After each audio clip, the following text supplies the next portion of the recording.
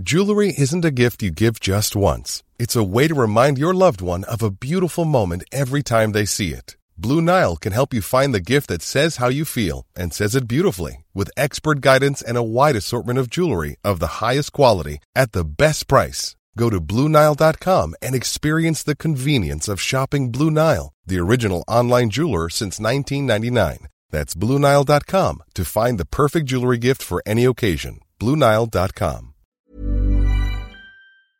My business used to be weighed down by the complexities of in-person payments.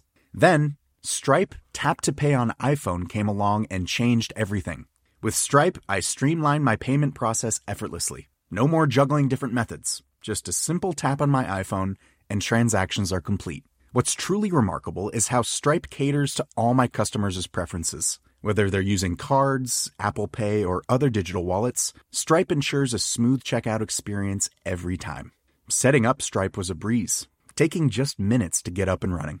From local markets to global retailers, Stripe helped me expand my reach and grow my business with ease. To learn how Tap to Pay on iPhone and Stripe can help grow your revenue and reach, visit stripe.com/tapiphone. Daily Tech News Show is made possible by its listeners. Thanks to all of you, especially our patrons. Remember, you can get an ad-free version of this show and more at patreon.com/DTNS. Coming up on the show, action cams heat up. Cameras start sporting SSDs, and will we soon see a new 35mm point and shoot?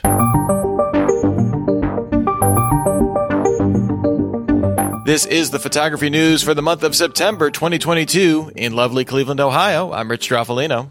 And from north of the wall, I'm Anthony Lemos. You know, during the month, photography news sometimes gets lost in the shuffle. So once a month, we shine the spotlight on it. We crank it up. We stop it down. We get everything in focus. We have a lot of depth of field into the news. So let's start with a bit of photo news you might have missed. Viltrox is a Chinese lens maker that's made a name for itself providing affordable autofocus lenses with good performance. It's also pretty good at reverse engineering lens mounts, providing autofocus lenses for Fuji's X-mount years before it opened up to third parties.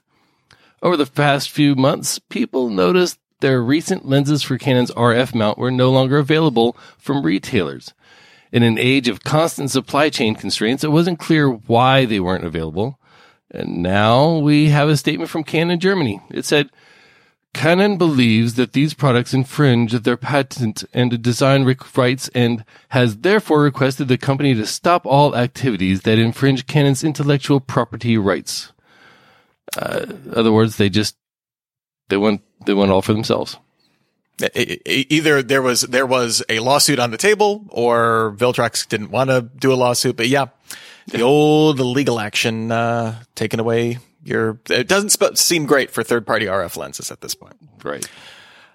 All right, next up, Topaz Labs offers some well-regarded AI enhancement photo editing tools, things like Denoise AI, Sharpen AI, and Gigapixel AI. Gigapixel particularly always impresses me. Now the company will integrate these three apps under a new Topaz Photo AI app.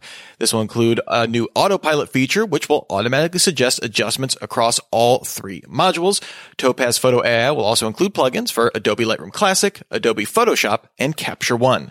It's available now for $199. It's actually pretty compelling. Fuji announced the X-H2 mirrorless camera. It uses the same body as the already released X-H2S, but swaps the camera's stacked 26 megapixel sensor with a 40 megapixel X-Trans sensor. It can shoot video at up to 8K at 30 frames per second, offers a 160 megapixel pixel shift mode. It's available now for $2,000, and pixel shift always just grates me. The name or the tech? The name. Okay. The name. You're on board with like high resolution photo stacking. Okay. Yeah. I just want to be clear. Yeah. All right. Well, it was a big month for APS-C camera releases. Sony announced the FX30 cinema camera. They actually did it like yesterday, so that's kind of cool. It's almost identical to the existing FX3, but uses a 26 megapixel APS-C sensor versus full frame on the FX3. It can shoot oversampled 4K at up to 60 frames per second and cropped 120p video, records internally at 10-bit 422 video, and includes IBIS as well as an active cooling fan. It ships in October for $1,799. Pretty interesting price point. Anytime video has active cooling, I just think, where's the microphone? Only 10 Zeiss Planner 50mm f.0 or 0.7 lenses were ever produced. That's a 50mm f.7. 6 of them were made for NASA. 3 of the remaining units were acquired by Stanley Kubrick and modified to be used as cinema lenses for the film Barry Lyndon. Used in a scene lit by only 2 candles. Wide open, it lets in 2 stops more light than the f1.4 lens. Now the lens is returned to Zeiss to go on display at its Museum of Optics, lent by the firm's executive producer, Jan Harlan. Oh, Jan, giving up. Was he shooting with it? Like, he was just sitting there with it on a shelf, right? I mean, I guess you wouldn't do anything with it because you'd be terrified of breaking it. But it's one of those things where you're always wondering what executive producers actually do. And now you know, they steal lenses from set. Hey, to be like, the article is definitely worth a read because it goes into like how like he had to like call up Zeiss and convince them to make this with working with like a film gate and stuff like that. So it was super interesting. And amazing optic. And keep in mind, 10 minus 6 minus 3 is still 1. So where's the other one at? I think NASA's not telling us something. That seems to be the likely culprit. Yeah, probably give it to the aliens. That's right. They need to see. It's that's what's on the James Webb telescope. Actually, they just sent it up there. All right. It's been a big month for action cams. DJI announced the Osmo Action 3. This ditches the modular design of its predecessor, the Osmo Action 2. It could shoot up to 4K 120 frame per second video with its Rocksteady 3.0 stabilization on. It natively supports vertical video because that's what the kids like, and is waterproof up to 52 feet. I think the original one was about 33 feet or somewhere around there. It's available for pre-order now for $329, but not to be outdone, Amos, I don't know why I went to your read, so why don't you take over? Do you want me to redo that? Well, Rich, GoPro announced the Hero 11 Black and 11 Black mini cameras. They can record up to 5.3K video in an open gate 8:7 aspect ratio. This enables a mode where it can maintain level video regardless of how the camera is rotated. A la what the kids want. The Mini lacks the front and rear screens and has a non-removable battery. The Hero 11 Black is available now for $500 with GoPro subscribers getting it for $400, and the Mini retails for $400, available for subscribers for $300. Shipping October 25th, just in time for Halloween. It's for all of your Halloween vlogs and your snowboarding, Halloween snowboarding, all of your action cam needs there. So you can put it in your trick-or-treat bag is what it is. Yeah, exactly. You can do your time lapse of all your trick-or-treating. Exactly, you know, that sick street set. So I have thoughts on these action cameras and just action cameras in general, the Osmo Action, the GoPros. These are kind of very specific use cases, and I want to know where you sit on how well they're used, because sometimes I am really impressed with the footage that people can get with these things. And other times I'm like, you just strapped a camera to your helmet and didn't do anything to actually show me anything that I want. So where do you sit on it? I'm a fan of, you know, when it comes to increasingly either large sensor cameras or sophisticated computational stuff, like, the fact that you just have like a really solid platform that's like really purpose focused of, we're going to provide like the basics are like, we're going to provide amazing stabilization. It's going to be like everything proof. And, you know, it's just kind of an all in one where you don't have to worry, like, if it falls apart. I mean, like, I don't want to lose $329, but I'd rather lose that than like $1,000 if my iPhone broke or something like that, or if my mirrorless camera broke, you know, I'd be out a similar amount of money. I'm a big fan of them. I do agree, like, there's almost become a parody of what action cam footage will look like, especially, the more adventurous kind of stuff. But the fact that it is a pocketable, like everything proof camera is really tempting. And I've actually kind of come to appreciate it. I have a original Osmo Action, the one, I guess, retroactively now. And like the stabilization on that, until I've tried it, the stabilization on those is remarkable. I'm assuming both of these have significantly better even then, but it's doing that thing where it has like it's like a 14 millimeter lens or equivalent, and then it crops in a little bit and does kind of active stabilization. And it really is like you're floating on a cloud, when that thing is on. I was doing some stuff where I clipped it on the back of like a little car that my kids were, I was pushing my kids on and like running as fast as I could in my backyard. And it's just like, it's on a gimbal. So I like the fact that DJI is basically going like, we're not going to mess with the formula that GoPro has put out there. We tried this modular thing. Didn't seem like people liked it. So we're going back to this more classic design. GoPro, I want to be more enthusiastic. The whole subscription thing though, it kind of rubs me the wrong way how aggressively they're pushing it, which costs $50 a year, gives you access to like cloud uploads and storage and stuff like that. So there is some utility, but I just don't like, my pricing being subscription driven for any kind of camera. I guess, cell phones, we've been living with that for a while. Yeah. Anything that subsidizes the camera, Exactly. Yeah.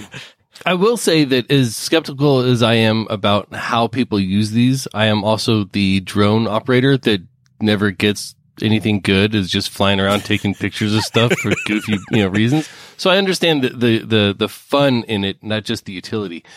But I really do like that DJI and GoPro are both putting out these cameras that aren't trying to be cinema cameras. They are purpose built and they stay in their lane. I wish GoPro wasn't so iterative, I do think what they're doing with the image sensor is really interesting, and being like, basically, we're going to give you a square sensor, and like it kind of plays up its bona fides, right? It's not, to your point, it's not saying like it'll shoot 10-bit. Like, okay, great. You can grade your GoPro footage. Congratulations. But like, like the fact that they're like, we're not soaking up every little bit of resolution. It's not so much about that. It's about, we can get you a really cool 4K crop that will intelligently, use some gyroscope stuff and level that out. So when you have it on your snowboard helmet or whatever, it'll look kind of, I guess cinematic might be the right word, but you can get a very particular look with that's going to be very hard to do in post with any other system, which I think is cool. Yeah. And they have their own special post processing software to it and everything else that helps you achieve all that as well. And yeah, I want to see them do more. What I really want to see is the display at Target when I walk in and see the GoPro display, to be able to look at the three models they show and be able to differentiate between the three of them and what their features are. So anyway, it's September, and that means we've got new iPhones out this year. There's an even bigger difference between the standard iPhone 14 and the iPhone 14 Pro models. Historically, the Pro models have gotten upgraded cameras and codecs and better displays, but this year it also gets a new system on a chip, new SoC. We're talking about photography news, so let's focus on the cameras. The 14 Pros come with a new 48 megapixel main sensor that's 65% larger than the 12 megapixel sensor on the iPhone 13 Pro. In casual shooting, you won't notice this, with Apple using what it calls quad pixel to pixel bin the images down to 12 megapixels. The full 48 megapixels are available when shooting in Pro RAW. In terms of focal lengths, the main camera is an f1.78 24mm equivalent. The ultra wide is an f2.2 13mm equivalent, and the telephoto gets all the way out there to 77mm equivalent at f2.8. For video users, you can shoot in cinematic mode at 4K at either 24 or 30 frames per second. There's also a new action mode that shoots at 2.8K at 60 frames per second. The cropped resolution is due to extra digital stabilization. Actually, looks really nice from what I can tell.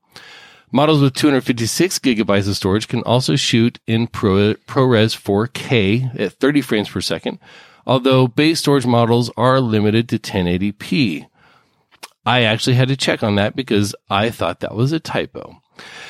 They don't come cheap. The 14 Pro starts at $999 and the 14 Pro Max at $1099. Very similar to last year's models, although if you're in Europe, it's been increased a little bit. Yeah, so, or Rich, in the UK against the diminishing pound, right? especially that, yeah.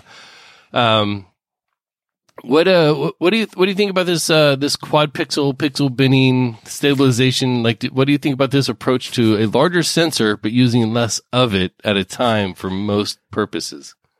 I think the Nokia PureView has won the long game when it came to smartphone camera technology, because they had this way back in 2012, the 808 PureView 808. That was a phone I always wanted.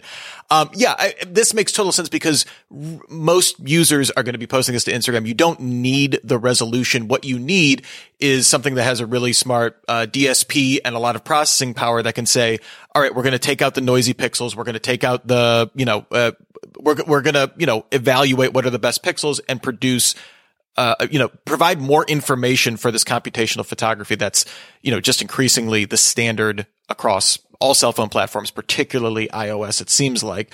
Yeah. What's interesting to me is the continued, hey, we're really pushing, I think a lot of people, when the Pro iPhones came out, you kind of rolled their eyes. It's like, okay, what's really Pro about them? The Pro RAW stuff, I fooled around. I have a 12 Pro Max, and the RAW stuff is nice. You can't really push shadows all that much and that kind of stuff, but it's certainly more than you can in a JPEG. But when it comes to continuing that, being able to shoot ProRes video, that's pretty impressive. I mean, that does give you more latitude than you can even get on a lot of mirrorless cameras, at least up until a couple of years ago when they've really started pushing, more 10-bit stuff and that kind of stuff. Obviously, given the size of the sensor, you're still, it still has its limitations, but if you're going to call it a Pro, that's kind of a Pro feature. That is a production feature, that you're going to be able to use. And I'm assuming the 1080p thing was because you would get at 128, you probably get 10 minutes of recording before your thing. I have some thoughts that we might see something in another story on here. The one thing that interesting me, the sensor is now to a size. Now, obviously we've seen Sony ship with 1-inch sensors in phones, as of late. Mm-hmm. But the crop factors on these are actually not as astronomical as they once were for these tiny little things, because I think on the main sensor, it's a 3.5 crop. Considering that Micro Four Thirds is a 2x crop when you're talking about, lens equivalencies and that kind of stuff, it's not completely out of the ballpark of what we're already kind of used to dealing with. And I imagine that's why they keep the telephoto at f2.8. One, obviously they need to keep the size of the lens down, but I think focusing actually becomes an issue. It's one thing to focus an actual 6mm lens. That's what the main camera uses. 6mm lens, everything's in focus once you get out of a foot. So you really don't need a particularly great autofocus system with that. When you get to 77, so we're talking about in the teens, high teens when it comes to what that crop's going to be, or 20 millimeter. That's a little bit more considerable when you're thinking about what you actually need to focus. So I imagine stopping it down makes it a little easier. Yeah. And something else is, of course, all these numbers, the f-stop equivalent and the focal length equivalent, all these are mathematical numbers. They're not physical numbers. The physical numbers are way different, and the math is kind of insane, but they make it to where they do the math in a way that makes it relatable, because nobody wants a 1.6 millimeter equivalent lens at f33 or whatever the math comes out to. But I do like the fact that, and Apple isn't, I love their marketing, but I always distrust it just a little bit, because I know they're going to skew it in the best way possible, because they have an entire division of people that just make everything positive. The pixel binning, it's not actually pixel binning, it's pixel combining, which I think the reviews that I've seen are all looking pretty good. We're getting into the winter time though, and that's usually when you start seeing the iPhone reviews, the 3 months later reviews, and they find the problems with the shadows and the dark areas and things like that in iPhones. It's just been my experience. That's usually when it comes out, is right before Christmas time. So I'm interested to see how those 3-month reviews end up for the iPhone 14 Pro and Pro Max. But yeah, I do think that I do think their approach to how what they're doing with quad pixel, based on my understanding of it, I am not a light scientist. I just use cameras. The way that is set up, I do think that should make at least for a less noisy image. Now, whether it's going to go too soft as a result of that, I think comes down to their computational stuff, which they've, again, if this was first gen, if this was like the first time they're, touting their computational photography bona fides, maybe I'd be a little more skeptical, but we've had almost 5 years now of, night modes and, deep fusion and that kind of stuff. So this is certainly, I imagine this will acquit itself decently. I'm not saying it's going to perform miracles, but, I'm maybe not a little less skeptical. Yep. And I'm just going to say this in the simplest terms possible. They rearranged their photo stack for their processing. So it's being processed by different digital filters at different points in the photo chain, the digital imaging chain. I don't know how much that is going to affect the image quality, but it's good to at least see them trying to give me lip service that they're improving their process. So for sure. Well, if you need a little more explanation on the big tech topics like Wi-Fi 6, 5G, and more, you should check out our related show, Know a Little More, to know a little more about all that and more at knowalittlemore.com.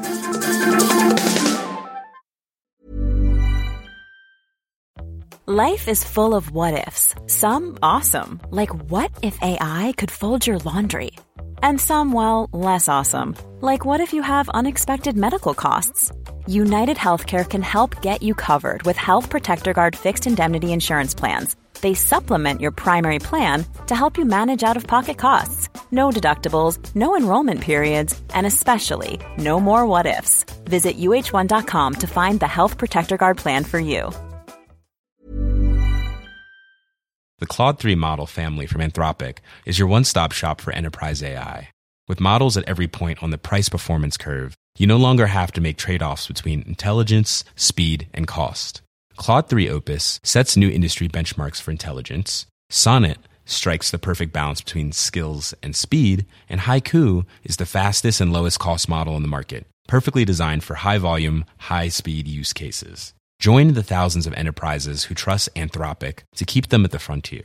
Visit anthropic.com/Claude today. My business used to be weighed down by the complexities of in-person payments. Then, Stripe Tap to Pay on iPhone came along and changed everything.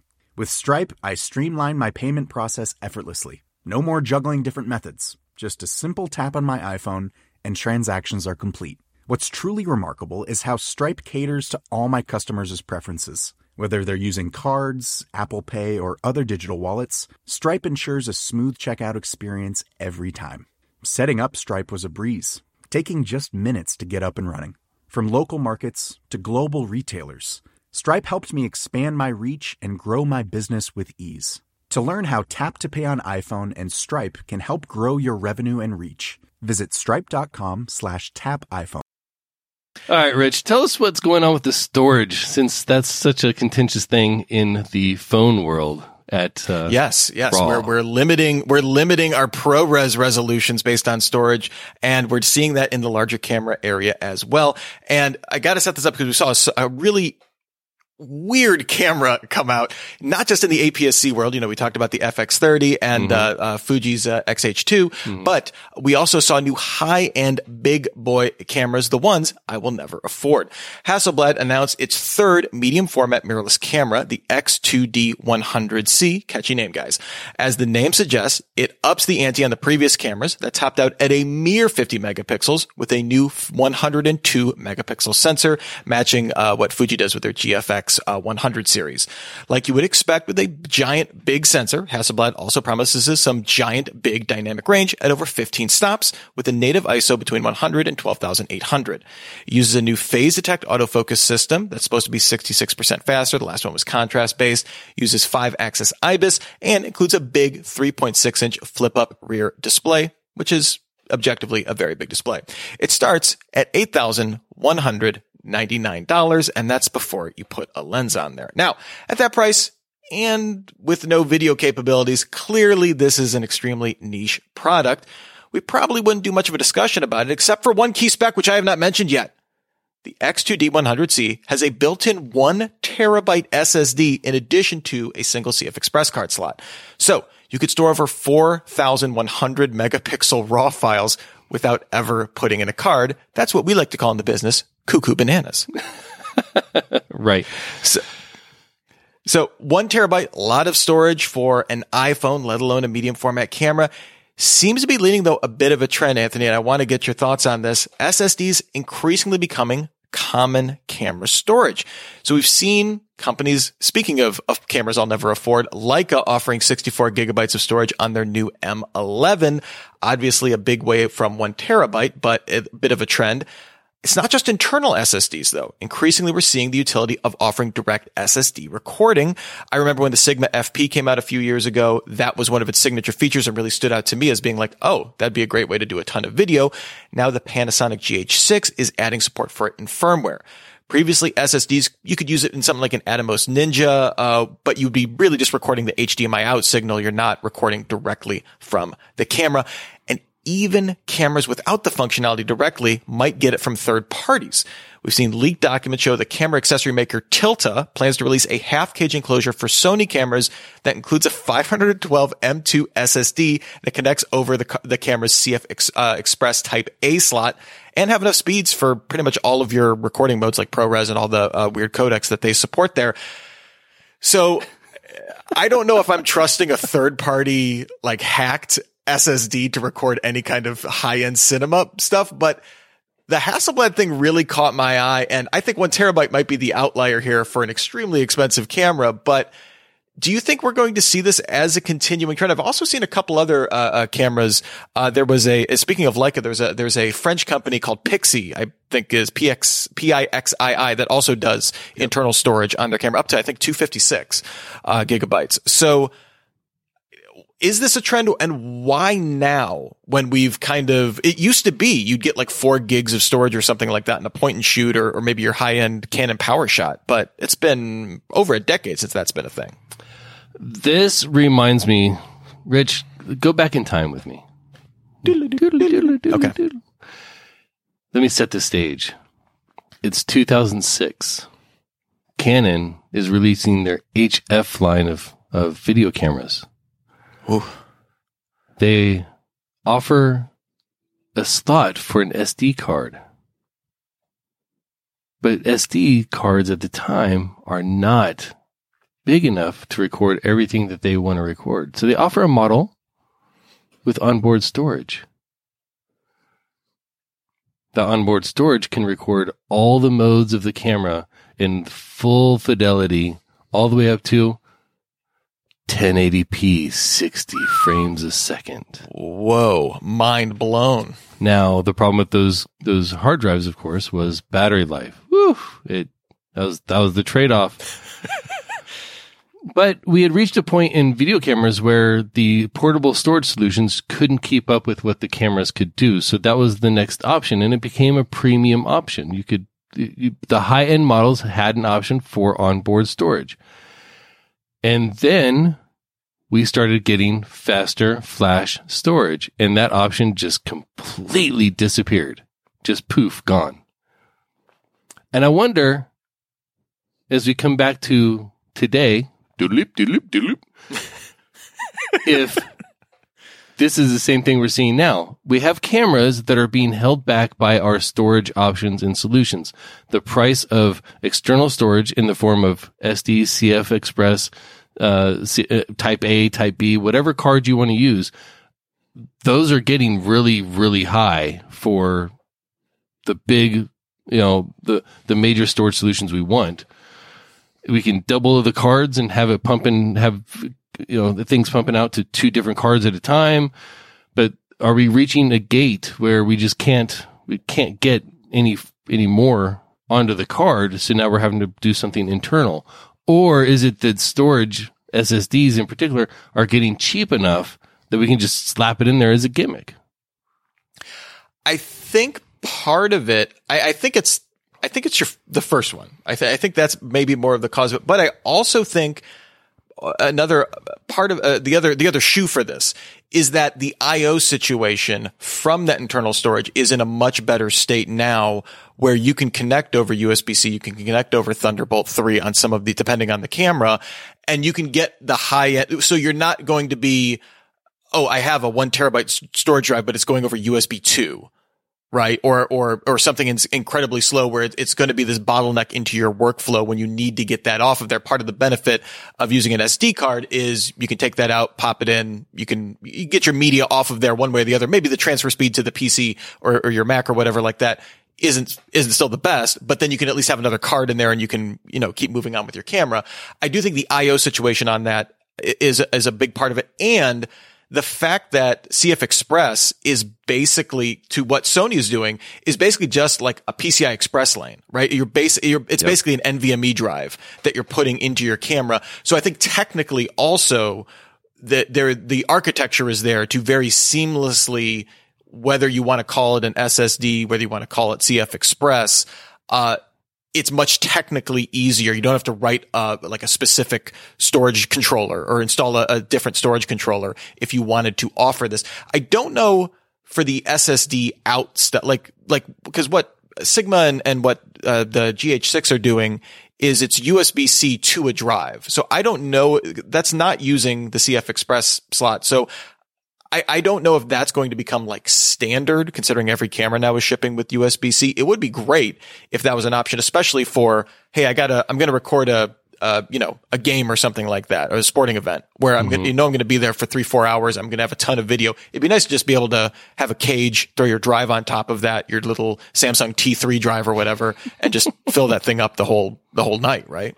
Yeah. And it would. And if the option was internal as well, completely based inside the camera, like how, especially for stills, because that's typically what you and I both shoot are stills. Mm-hmm. You're not running around with film video cameras much these days.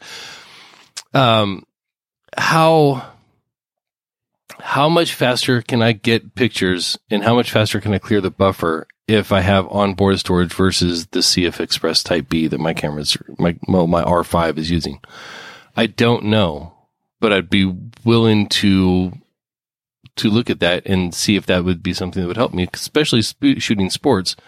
If you got an R3 out there and it's shooting 200 frames in a quarter of a second or whatever craziness that is, and then it locks you out for 9 seconds while it writes the buffer to the card, what can we do with that? Like, what could Canon do with that if they had internal storage that didn't have the interface limitations of the CF Express Type B? Well, it excites me. It makes me think this could be really good.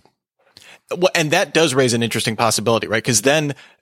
Because we're getting to the point, and now I'm going to get into a weird tech tangent here, because Intel for a long time, they've discontinued it now, but was pushing something called Optane, which is basically like storage class memory, right? Which is like, it was kind of in between the speeds of DRAM, which is insanely fast, and is what your camera primarily writes to. That's the buffer of your camera, is DRAM, and then your storage, which is your SSD or your SD card or whatever like that. If they could figure out a way to integrate an SSD into your camera that had something that was storage class memory grade, and that Hasselblad drive is doing like 3,000 megabits per second. I mean, it's like, or megabytes per second. It is super fast. It is top end. So if you could have something like that, you're absolutely right. You could almost create like a swap file, maybe kind of situation, where you could, it maybe not be as fast as the primary buffer, but prevent that really long lockout, that really sucks when you, when you accidentally realize you're in high burst mode and you're totally filling up your buffer. Yeah. We've all been there. The other thing is this could actually make me want maybe one of those weird extended grips for a camera. If you put like a SSD integrated into there, and you just slap that on there. It's like, oh, it's not just batteries. It's actually like, hey, I got a terabyte now. I can tote that around. That'd be cool. I would especially if I could strap my own NVMe or M.2 on there and that's. Wait for that weird Tilta-Cage. I want to know who the person is that's trusting. Like, they're like, hey, I got my A7S III. I have $5,000 worth of glass on this. I'm using this for a high-end cinema production, and I'm going to trust Tilta has got my back on this. Yeah. No, thank you. 3D print a cage for yourself at that point. All right. If you're like Rich and you're deep into the world of instant film being the keyword there, you might be familiar with Mint Camera. They've been making new cameras for Fujifilm's Instax film for a while, offering TLR that shoots Instax Mini and rangefinders for the wide and square films.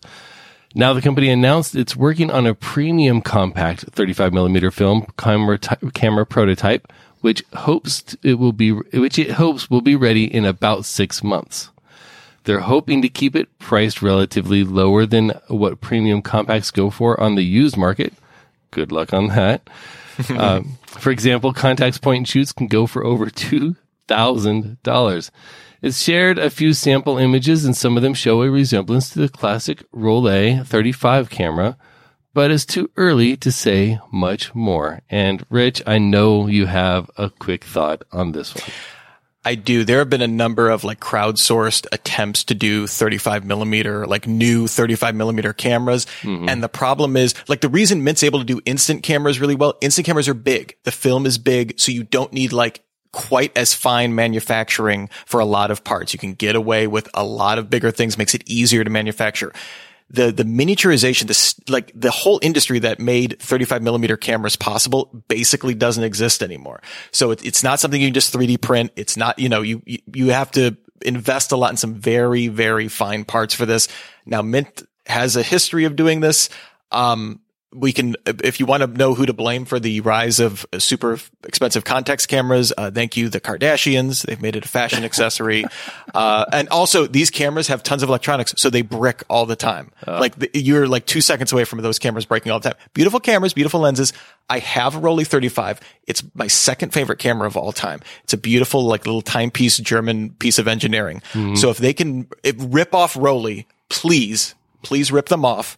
Make this beautiful little camera, and you could probably charge high hundreds. I think it has to be sub 1,000 for it to take off on the market, but anywhere from 600 to 800 people would pay for it if it had a decent lens. This is all to say if it has a decent lens, right?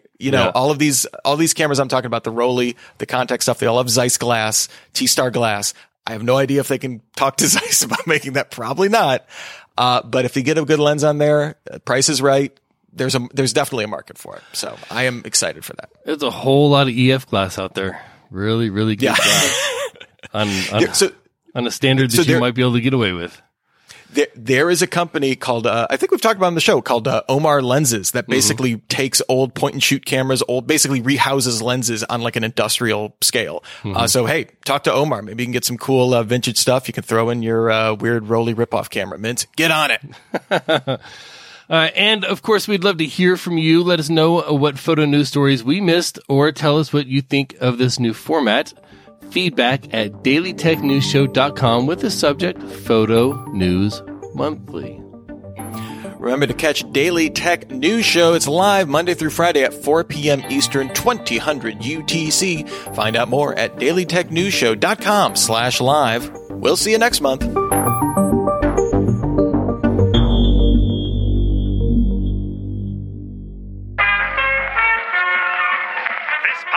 Is part of the Frog Pants Studios Network. For more information about this and other shows, visit frogpants.com. Audio program so good, it's like you're there.